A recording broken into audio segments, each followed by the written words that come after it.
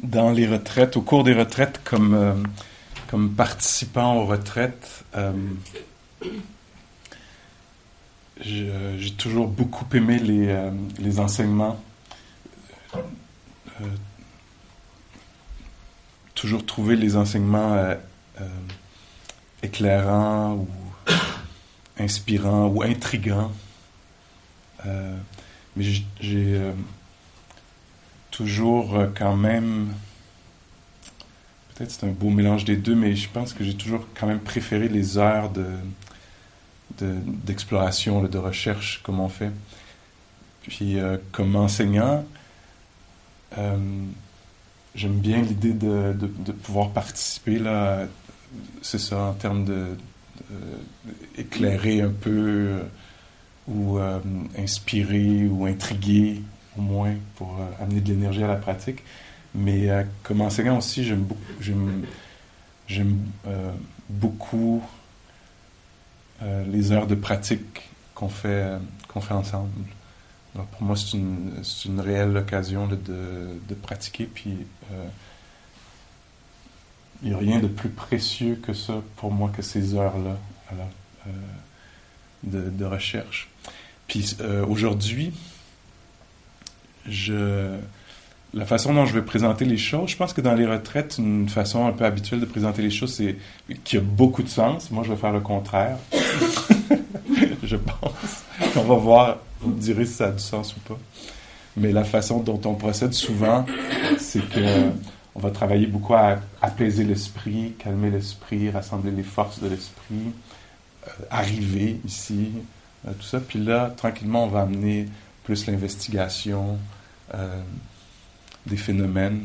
Je pense que c'est un peu ça, une des formes là, typiques de la retraite. Puis on va aller de plus en plus loin dans les enseignements, puis ce qui est possible de découvrir.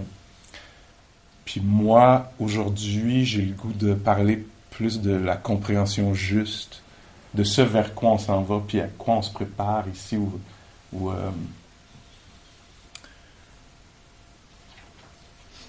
toujours mu là, par les questions, qu'est-ce qu'on fait, puis pourquoi on fait ça?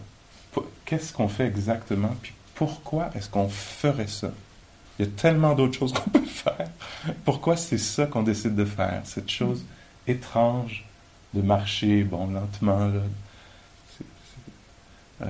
ou d'être assis comme ça avec aucune stimulation.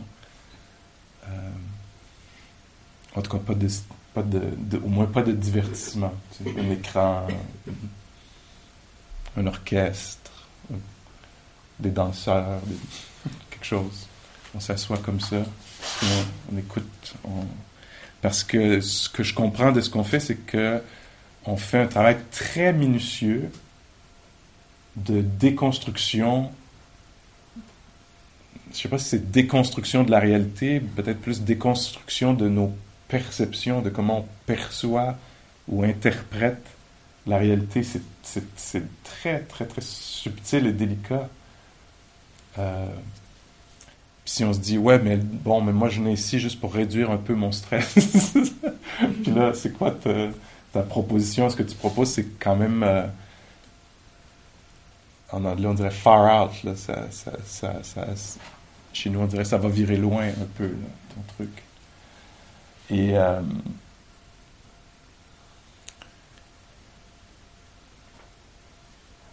puis, ouais, là, je vais embarquer dans qu'est-ce que c'est cette déconstruction-là, qu'est-ce qu'on déconstruit, qu'est-ce qu'on va trouver. Mais pourquoi on le fait, en tout cas, c'est clair que le Bouddha enseignait ça parce que c'était absolument relié à la confusion, puis à la fin de la confusion, à la souffrance et à la fin de la souffrance. C'est la seule raison pourquoi on fait ça. C'est pas un trip intellectuel, c'est pas un jeu de l'esprit, on le fait parce que on est dans le trouble, on a de la difficulté. C'est probablement pour ça qu'on s'est inscrit à la retraite, plusieurs d'entre nous, parce que on veut peut-être un rapport plus sain à la réalité. Je ne sais pas si c'est une bonne façon de l'exprimer, mais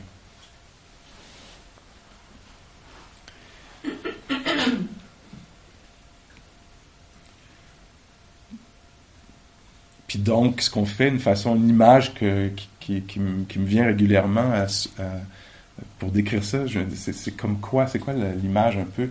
C'est comme la tapisserie là, avec la licorne, la dame à la licorne.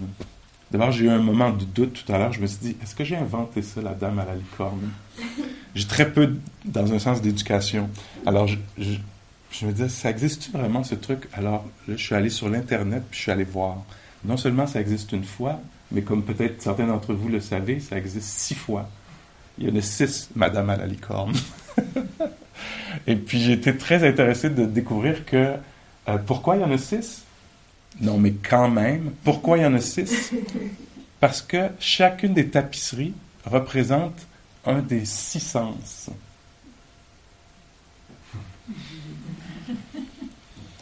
Et ça fait longtemps là, que ça a été tapissé, cette affaire. Cette affaire-là, puis c'était pas dans un contexte bouddhiste. Mais pourtant, dans une, on dit, ah tiens, dans cette... Ben, en tout cas, c'est une interprétation commune. C'est ce que j'ai lu sur l'Internet, là. On dit, ah, parce qu'il y en a une, il y a la dame, elle était avec la licorne, puis elle tient la corne de la licorne. Ça, c'est le toucher. Il y en a un où est-ce que sa servante lui donne une dragée. Donc ça, c'est le goût. Il y en a une où elle joue de la musique, bon, comme ça. Et il y en a une, ah oui, il y a la vue, c'est la licorne, c'est la dame qui tient un miroir pour la licorne qui se regarde elle-même. Hey, faut que tu sois dans l'illusion, pas à peu près. Les licornes, apparemment que ça n'existe pas. Bon, ça, c'est la base du truc. C'est une création de l'esprit. Est-ce que vous avez... Cette expression-là a été utilisée aujourd'hui? Peut-être. En tout cas, c'est une chose que j'utilise souvent puis qui fait vraiment partie des enseignements. Mais donc, l'image de la tapisserie, pour moi, pourquoi elle me revient? Ça, c'est comme si on était fasciné par la tapisserie, la dame. Il y a la dame, elle est avec une licorne. Oh, et il y a une clôture autour de la licorne. Pourquoi la licorne? Il y a une clôture. Oh, il y a un lion dans le coin. Il faut faire attention. Il y a un lion, la dame, le lion. Le lion, puis on est obnubilé. Ça, c'est un peu nous, comment on vit. Et là, nous, ce qu'on vient faire ici, c'est pas sexy, on pourrait dire.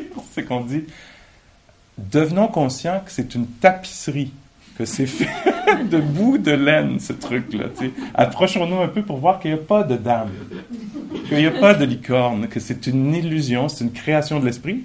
Puis après, on va pouvoir l'apprécier pour ce que c'est, puis être en relation avec, et tout ça, mais ça va être un rapport plus sain.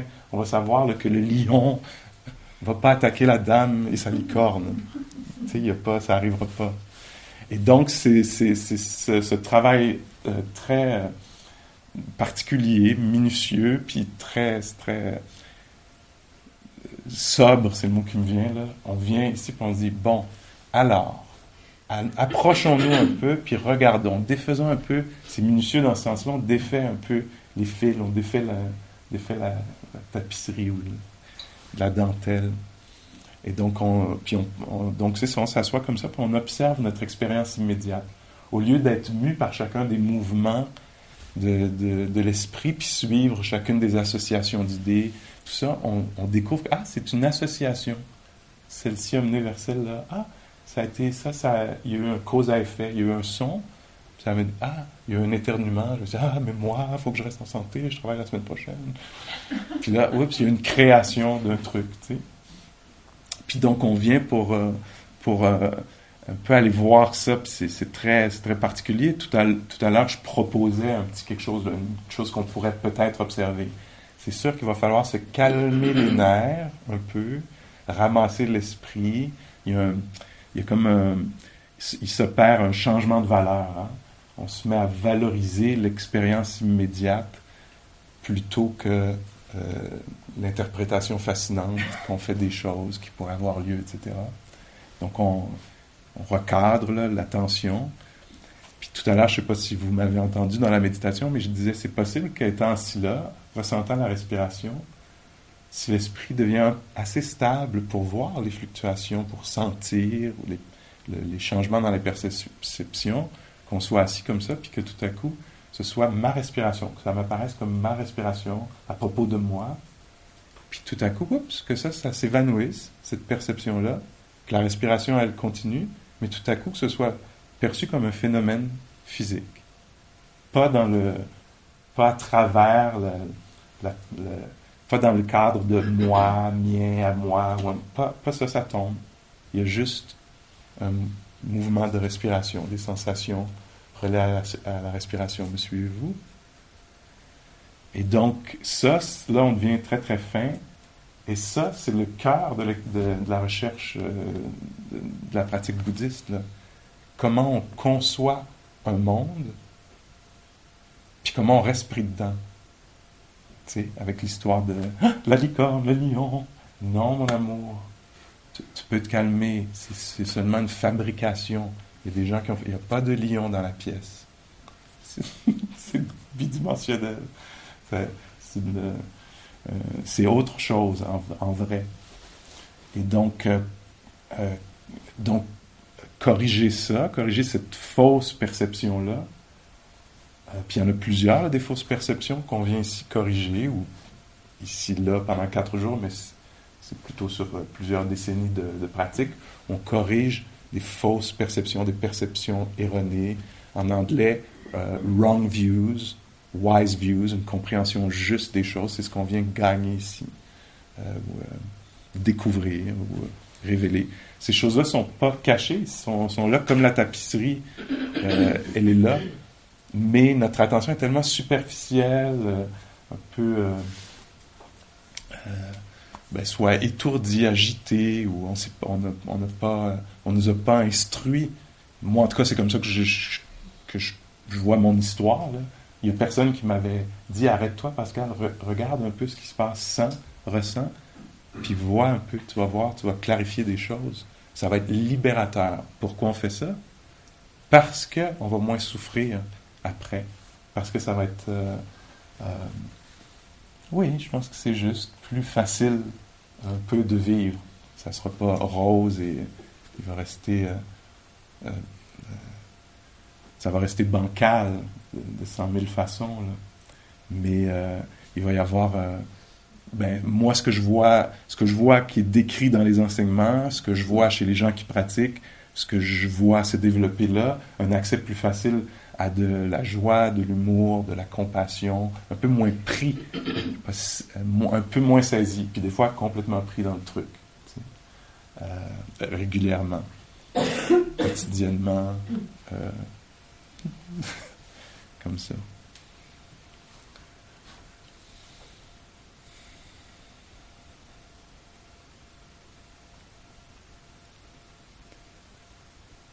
Donc, on part de la réalité, des sensations, puis on prête attention, on s'intéresse aux phénomènes. Alors là, il y a une qualité très particulière qu'on développe, qui est dans le langage pali, c'est Dhamma Vichaya. Dhamma Vichaya, ça veut dire Dhamma, avec un petit d, un d minuscule, ça veut dire phénomène. Vichaya, ça veut dire investigation. Exploration. Puis donc, nous, on est invités ici à développer, c'est comme une façon particulière d'observer la réalité. On est invité donc à observer la réalité en tant que phénomène, une série de phénomènes qui se produisent, qui causent les uns les autres. Puis donc, c'est un autre rapport au monde là, qu'on vient développer ici. Parce que sinon, moi, sans ces instructions-là, sans Dhamma Vichaya, je suis assis là et je pense à moi. Moi, ce qui va m'arriver, ce que les autres pensent de moi, ce que moi étant un nous, des fois, là, dans la...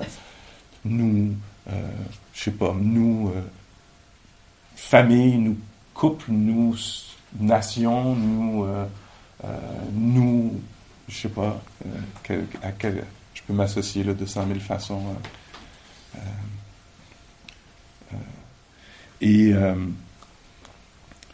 Donc l'idée là, c'est pas que ça s'arrête, ça. L'idée c'est de remettre un peu d'équilibre dans le truc, parce que nous, je pense c'est comme ça que c'est décrit dans les enseignements. On est dans la saisie, on est resté accroché dans une vision, puis on souffre dans cette vision-là. Alors on essaye de jouer un peu avec ça. Puis là, tout à l'heure, j'ai trouvé sous le lit dans la chambre où j'ai trouvé ceci. Alors, si vous me croyez pas, la note dans la bouteille, il n'y avait pas de bouteille, sous le lit est très très claire.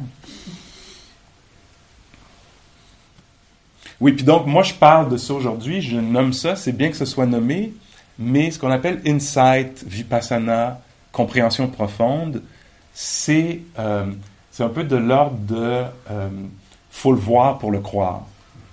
Me suivez-vous? Ben, moi, je vais dire tout ça, puis ça reste des idées. Nous, on vient ici, vipassana, voir asana profondément. On vient voir profondément les choses. Parce qu'en l'entendant, ça peut être, c'est ça, intriguant, inspirant. Il peut y avoir une compréhension, une reconnaissance, oui, c'est juste, mais il faut le voir pour le croire. Alors, pour le voir pour le croire, c'est ce qu'on fait ici. On développe une vision profonde, une vision stable, hein? Parce que nous, quand on est accaparé par les 100 000 opinions, etc., on ne peut pas voir clairement. Ça revole de tous bords, là. Alors, on calme l'esprit, l'attention, puis on développe une attention qui a beaucoup, beaucoup d'acuité. Et là, on va pouvoir voir clairement pour soi-même la nature de la réalité. Puis donc, ici, on dit parole de la vision intérieure. Je ne sais pas si c'est une traduction de quoi, la vision intérieure, mais d'après moi, c'est une traduction, c'est probablement une traduction de vipassana. Toutes les choses conditionnées sont impermanentes. Quand ceci est perçu, une nouvelle perception, avec sagesse, avec clarté, on devient désenchanté. Ça a l'air d'une mauvaise nouvelle, c'est une bonne nouvelle. On devient désenchanté de ce qui ne peut pas nous satisfaire. Juste ça, ou en québécois, juste ça, juste ça est le chemin de purification. Toutes les choses conditionnées sont impermanentes. Quand ceci est perçu avec sagesse, on devient désenchanté de ce qui ne peut pas nous satisfaire. Juste ça est le chemin de la purification, le chemin de la liberté. Il y en a 3 comme ça. Donc 3 fausses perceptions qui sont nommées, là, ou perceptions justes. Alors la perception de la solidité, la fausse perception de la solidité, quand on peut voir à travers ça, on voit que les choses sont impermanentes, éphémères, passagères, vacillantes. Donc ça, c'est une des perceptions qu'on corrige. Une autre perception, toutes les choses conditionnées sont insatisfaisantes. Quand ceci est perçu avec sagesse, on devient très désenchanté de ce qui ne peut pas nous satisfaire. Juste ça est le chemin de purification.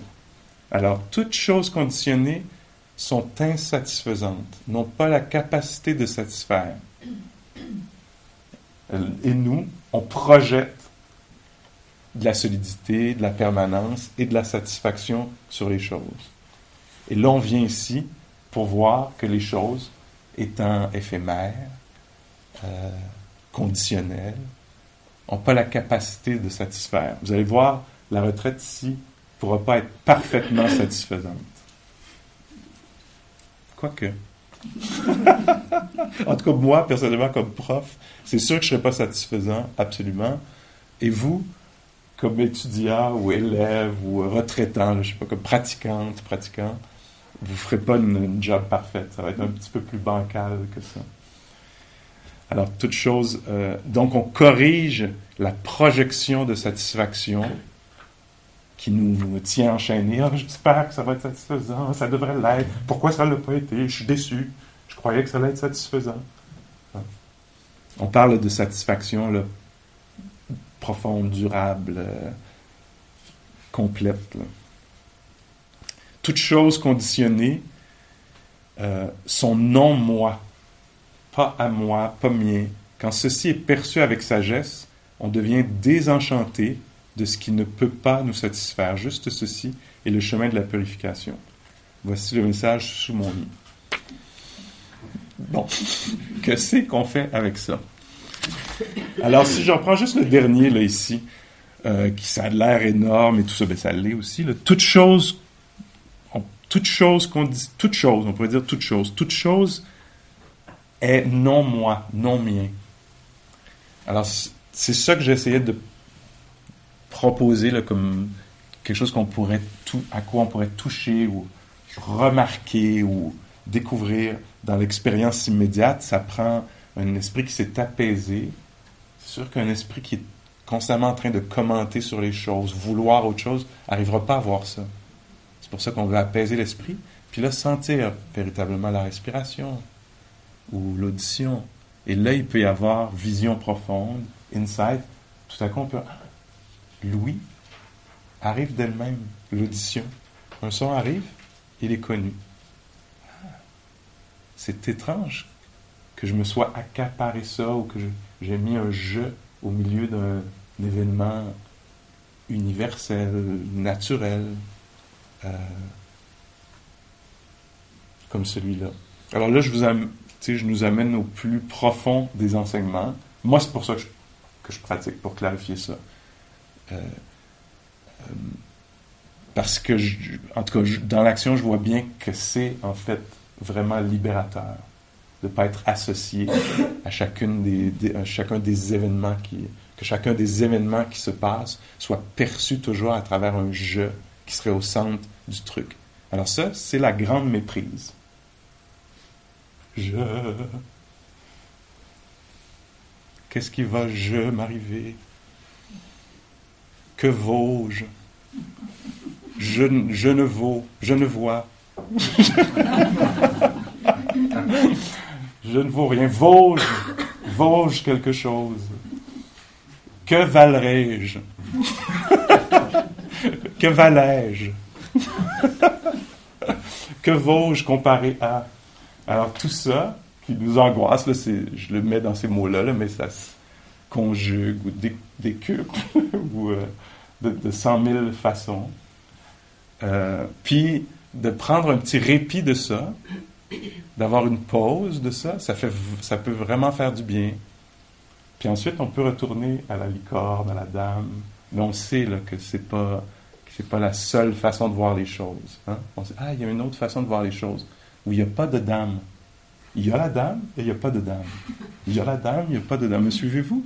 Il y a une licorne, mais il n'y a aussi pas de licorne du tout. Mais il y a aussi une licorne. Réalité absolue, réalité relative.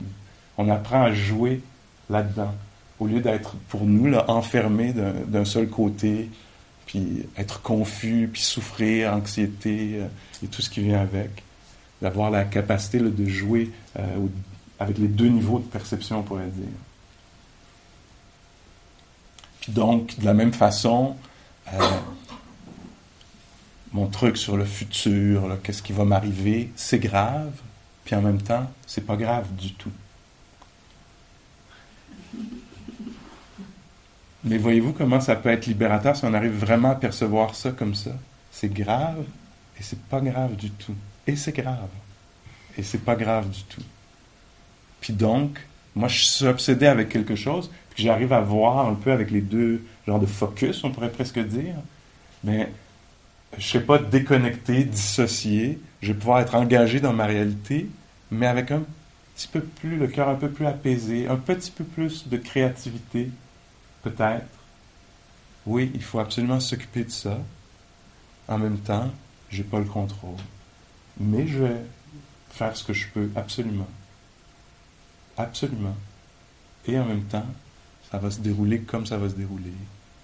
En tout cas, je tourne les coins un peu ronds, là, mais une capacité, je pense qu'on pourrait décrire la sagesse comme ça, une capacité de voir les choses avec ces deux perceptions-là, du moins. Puis il y en a peut-être d'autres encore, là, évidemment, mais donc ici, on vient découvrir tranquillement que les choses ne sont pas si personnelles, et oui, le sont. L'expérience sur le coussin, c'est une expérience très particulière, cette expérience-ci, cette expérience-là, et en même temps, c'est une expérience universelle. Anxiété, calme, bienveillance, inconfort, douleur, aisance, ça appartient à personne. Et donc, nous, on vient un peu clarifier ça, jouer un peu. On fait de la recherche, on essaie de voir un peu. Ce qui va révéler ça, c'est la qualité de l'attention. On peut en entendre parler, ça peut nous donner peut-être un sens, une direction, une vision, mais il faut le voir pour le croire. Puis donc, tout ce qui est enseigné dans la technique, d'après moi, c'est pour rendre l'esprit le plus... j'ose à peine dire ce mot-là, mais je pense que ça peut être bon, le performant. Hein? Que la vision soit pas constamment voilée par toutes les choses qui facilement nous accaparent, nous fascinent, dans lesquelles on s'empêtre. Puis qu'il y a une durée, d'avoir une qualité dans notre attention, mais aussi une durée, que cette attention-là demeure, se maintienne, se développe. Parce qu'il faut demeurer là. Pour voir quelque chose passer, il faut demeurer là. Pour voir une fluctuation, il faut qu'il y ait une stabilité dans je dis le regard, là, mais dans la sensibilité, peut-être plus.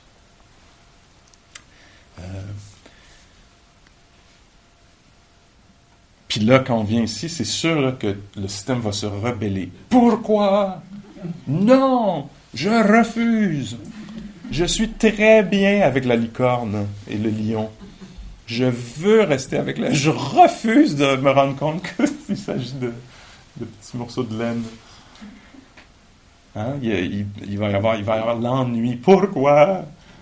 Pourquoi est-ce que j'irais voir que c'est de la laine? c'est tellement fascinant, une licorne. Alors, il va y avoir de l'ennui, il va y avoir le désir d'autre chose, il va y avoir toutes sortes de mouvements, là, d'émotions, de réactions, le doute, évidemment, va venir.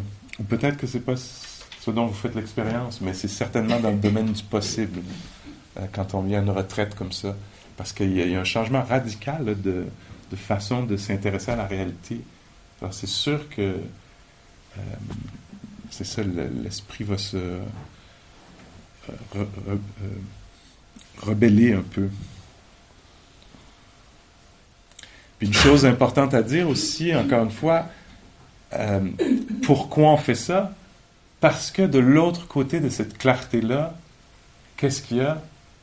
Il y a, d'après moi, d'après ce que je peux voir ou toucher, ou d'après ce que je vois dans les textes, dans les enseignements, d'après ce qu'on m'a enseigné, avec cette clarté-là vient une tendresse infinie.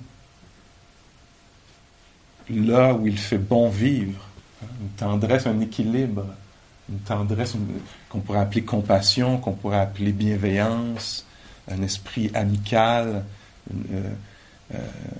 Puis ça, c'est un bon milieu de vie, hein, dans une psyché, dans un corps, dans une relation, dans un système, dans une société, quand le regard est compatissant, quand il y a une tendresse. Puis il y a peut-être d'autres façons d'avoir accès à ces très belles qualités-là. Mais ça, c'est définitivement ce que en anglais, on parle, j'ai entendu ça des dizaines et des dizaines de fois, mes enseignants dire ça, parler de l'éveil comme de sure heart's release. Comment on traduirait ça en français? Alors, la libération du cœur, je traduis ça librement comme ça, là, le cœur qui est libéré, qui peut en fait vibrer. On pourrait penser que ça va mener vers une sorte de détachement ou comme non-implication, indifférence. Je sais pas, il peut y avoir plusieurs tonalités là, de ce genre-là. Cynisme, dissociation, déconnexion. Puis pourtant, non, c'est pas du tout ça. En fait, ça devient très touchant de voir à quel point on est fourvoyés, tous. À quel point on reste pris dans des choses qui n'ont aucune emprise. Comment on peut rester pris dans des choses qui n'ont aucune emprise? Comme si quelqu'un arrivait et disait « Non, je ne veux pas quitter la licorne. » Mais il n'y a pas de licorne dans la mer. C'est juste une représentation. Hein? Alors on aurait une sorte de compassion, ou peut-être d'irritation, peut-être de compassion. Non, C'est une méprise. Puis ici, on y va là, dans peut-être l'infiniment petit, on passe un peu par ça. Là. En tout cas, c'est comme ça que moi, j'ai compris la pratique. On déconstruit un peu les moments d'expérience, puis on voit là, que chacun des phénomènes qui ont été vécus jusqu'à maintenant là, ont eu la nature d'être passant, impermanent, insatisfaisant. Hein? Est-ce qu'il y a quelque chose qui a tout réglé, qui a été vécu un moment d'odorat ou de goût, ou un moment de vue, ou une expérience tactile qui était... Non. Il n'y a eu que des phénomènes passagers. Puis ces phénomènes-là, c'est clair qu'ils ne nous appartenaient pas parce qu'ils sont passés. Puis là, oups, il y a un moment, dans ce moment de conscience qui, oups, est passé. Puis là, il y a une autre rencontre avec la réalité qui coule sans cesse, là, qui est dynamique.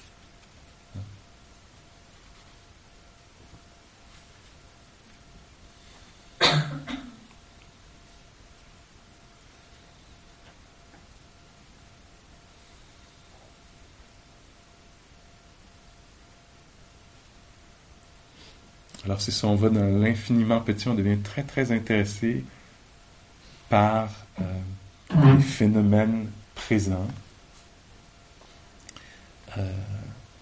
à n'importe quelle porte d'essence.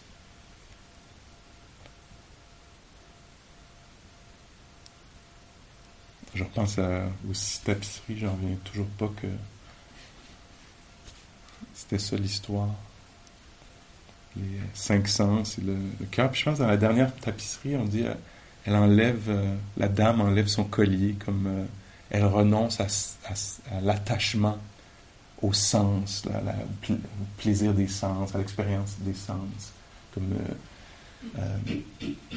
moi je le vois, je le comprends comme un rapport extrêmement sain avec l'expérience des sens, c'est-à-dire que, étant touché par la beauté, se permettre d'être absolument touché par la beauté à n'importe quelle porte d'essence, là, que ce soit l'intérieur, être touché par l'apparition d'une belle idée ou d'un beau paysage ou de quelque chose comme ça, être touché par ça, mais avoir assez de sagesse pour percevoir la nature impermanente de la chose, à la fois la beauté, la richesse de sens, le côté vibrant du truc, puis en même temps la capacité de laisser la chose disparaître, la satisfaction momentanée passée, la jouissance.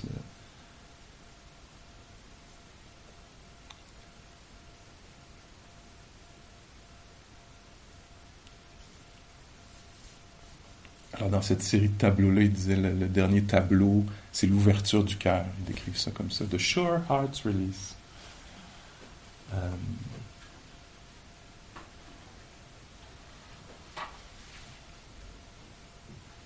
Alors c'est ça qu'on fait, on va investiguer comme un peu les blocs de base de notre compréhension de la réalité, là. Le je, par exemple, qui est à la base de à peu près toutes les pensées qu'on a. Je crois que, je pense que, je me demande si, je voudrais que.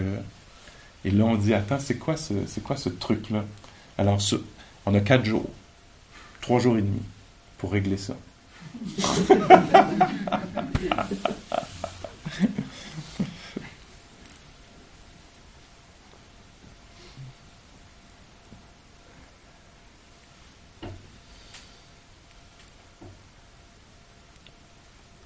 On n'est pas là pour forcer une vision, pour dire, OK, maintenant on change de perception. La nouvelle tendance, ce qui est à la mode maintenant, c'est anatta, not self. Pas mien, pas je. C'est pas comme ça, en fait. On prête attention. On prête attention, puis les choses vont être révélées d'elles-mêmes. D'elles-mêmes, les choses vont être révélées.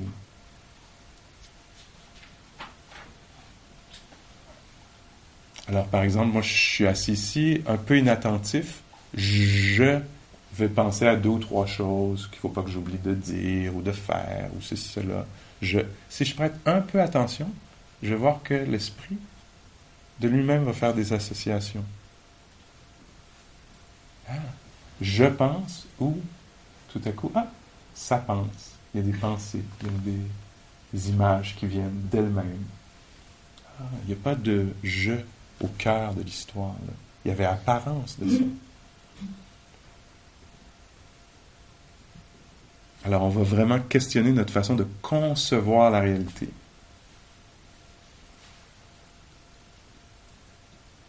Dans un texte, moi je connais beaucoup les textes traduits en anglais, là. J'ai entendu ça il y a peut-être 2 décennies, puis ça m'a... Toute la recherche que je fais, puis je pense les enseignements que je donne vont être un peu autour de ça. Le Bouddha qui dit, ou qui paraît, qui aurait dit. Je vais le dire en anglais parce que c'est comme ça que ça m'a marqué, puis on va traduire ensuite. I am. This is a conceived idea. I was. This is a conceived idea. I will be. This is a conceived idea. Conceived ideas are a dart. Puis il y a d'autres mots là. Une excroissance. Quelque chose comme ça. Alors, je suis. Ceci est une conception. Une façon d'interpréter, de ramasser l'affaire, de comprendre. J'étais. Ceci est une conception, une création, une construction. Je serai. Ceci est une création. Comment être sous l'emprise de quelque chose qui n'a aucun pouvoir? Une création, une conception. Et rester pris dedans. Suivez-vous un peu? Alors ça, c'est incroyable, même qu'on puisse penser à aller vérifier ça, corriger la perception. Moi, ça m'étonne qu'on puisse être tellement bien installé dans chacune de, je pense, de nos pensées, puis d'amener le questionnement aussi loin, la recherche aussi loin. Je trouve ça épatant. Puis aussi que ce soit possible d'aller vérifier ça pour ensuite pouvoir réutiliser ça, vivre là-dedans en sachant. Quelqu'un dit au Bouddha, je vais le faire directement en français, ou en québécois. Vous, là, vous dites « je », dites-vous « je ». Puis le Bouddha dit « oui, je dis « je », mais je connais les limites de ce langage.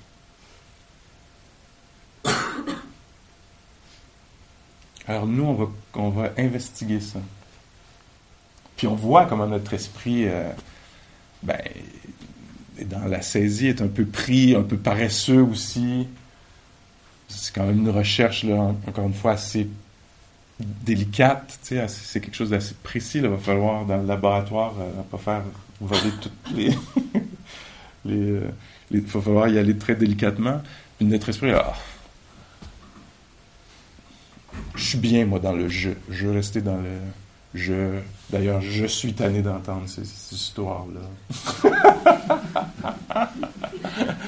Puis là, c'est sûr qu'à ce niveau-là, c'est clair que le je n'est pas juste une conception, c'est aussi une emprise, là, une saisie.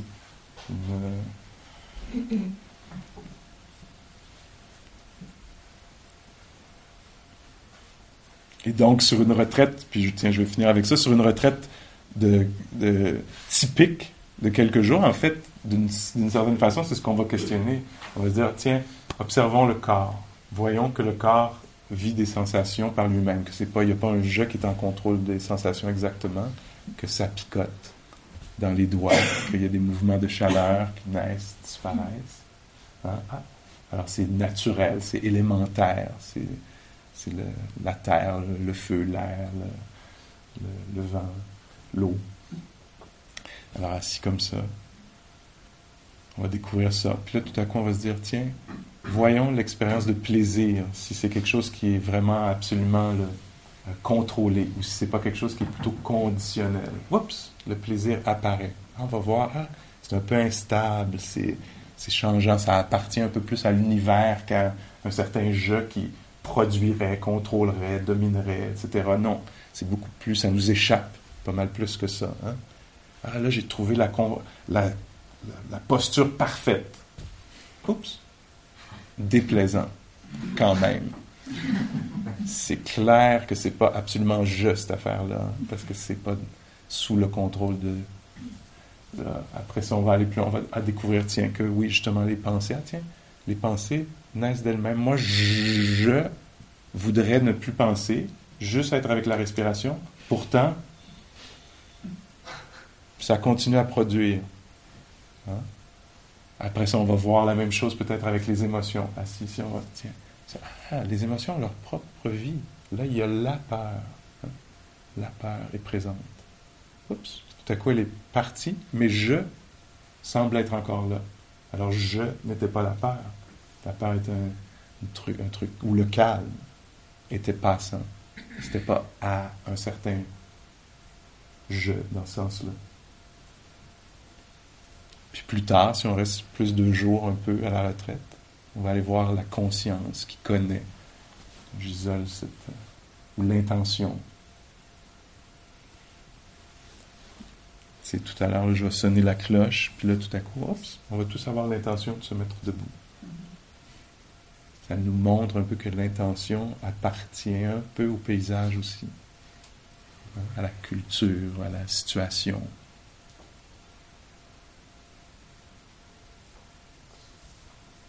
Alors, on va aller voir chacun des éléments de l'expérience humaine, puis on va aller questionner. Est-ce que, comme le Bouddha le faisait là, le soir, dans la forêt, là, est-ce que les émotions sont permanentes ou impermanentes? Impermanentes. Est-ce qui est impermanent, instable, est-ce que ça peut être satisfaisant? Non, ça ne peut pas être satisfaisant.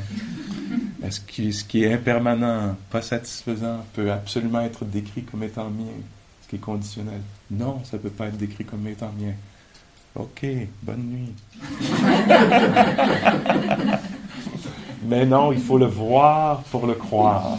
Il faut s'approcher de ça avec intimité, là, avec une proximité incroyable. Alors, c'est pas un recul ce qu'on fait. Nous, on s'avance, on entre au cœur des choses, au cœur de l'émotion, au cœur de la pensée, au cœur de la main, des sensations de la main, au cœur de la respiration, pour voir sa nature changeante, dynamique.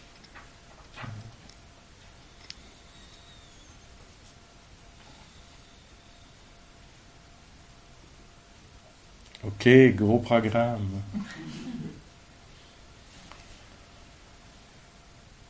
Alors prenons un moment là, pour laisser ces paroles-là se dissiper puis voir ce qui est vivant en soi.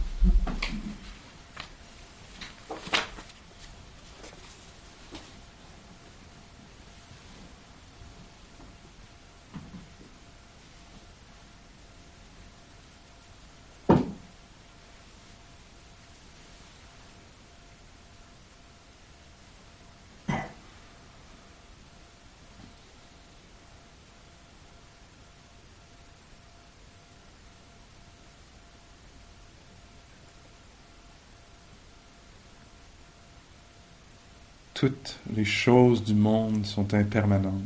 Quand ceci est perçu avec sagesse, on devient désenchanté, libéré. Juste ceci est le chemin de la purification.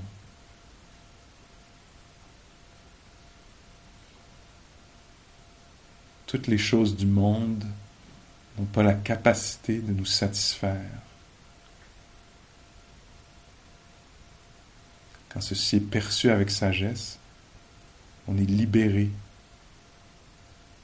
Juste ceci est le chemin de la purification.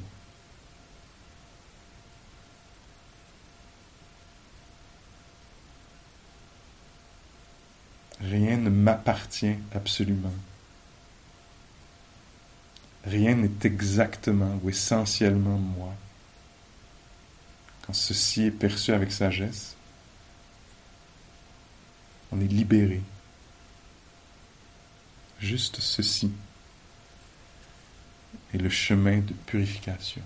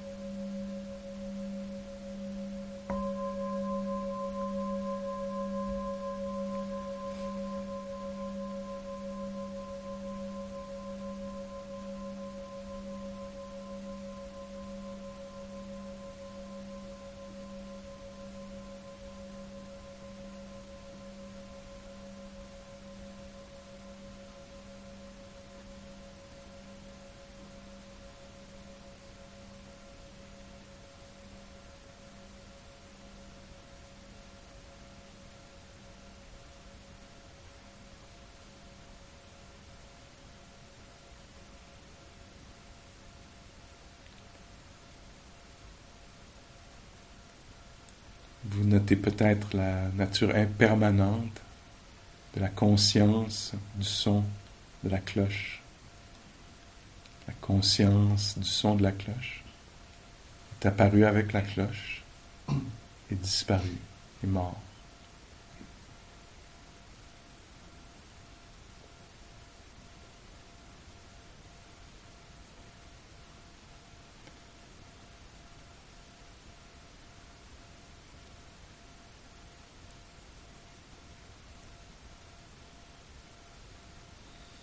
Tout à coup naît en vous le désir d'aller faire la marche méditative. Ou ne naît pas en vous. Merci beaucoup.